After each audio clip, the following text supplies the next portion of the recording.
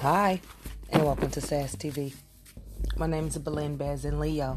This is your March 2020 reading. God bless ya. And I cannot wait to see the new you.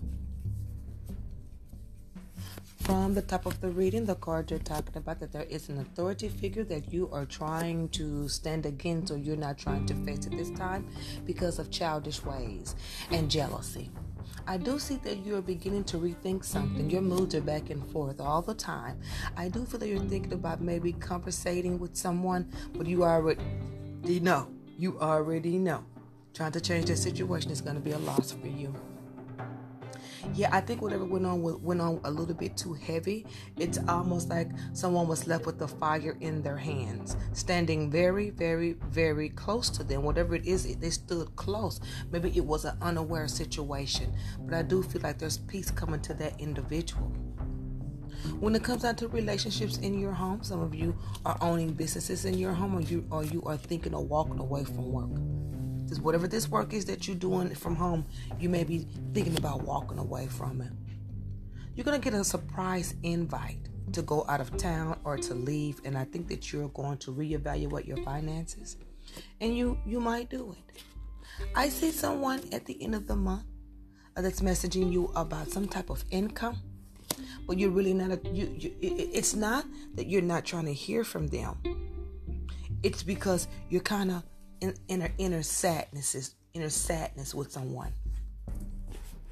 Yeah, you're in an inner sadness with someone because whatever happened was caused by you in some kind of way. You already know, and you already know that the situation is dead with what happened as of lately. Right here, it is talking about you being sad because you know you're traveling towards an ending with this person and you just wanted to get along with them. And that's what got you down. I don't even think that you're seeing the part that you played. You're just going to be down about it. I don't think you've moved on from it, but I see that you're down. I see a property matter, and I also see you waiting to hear from someone, or you're waiting to talk to someone at the end of the month. It looks very cold for you down here. It also shows nervousness. It shows irresponsibility, and it also shows the blame game. The blame game is like there's no way around this situation with whatever's going on with it. I think that you really wanted some peace in the situation, but it didn't come about that way. There's a stopping point in this. This doesn't look like someone that you're with. This is like someone that's maybe you just met, or someone that's around you, or someone that you incorporate your time with. It could be someone that you mess with on the side, and this is the final thing. This could be a mistress. This could be somebody that you have feelings for, and it came off wrong, and it came out very bad. I don't see the other individual in your card. I see nothing but thoughts of this individual. You may have moved on with your life, but this individual is in your mind.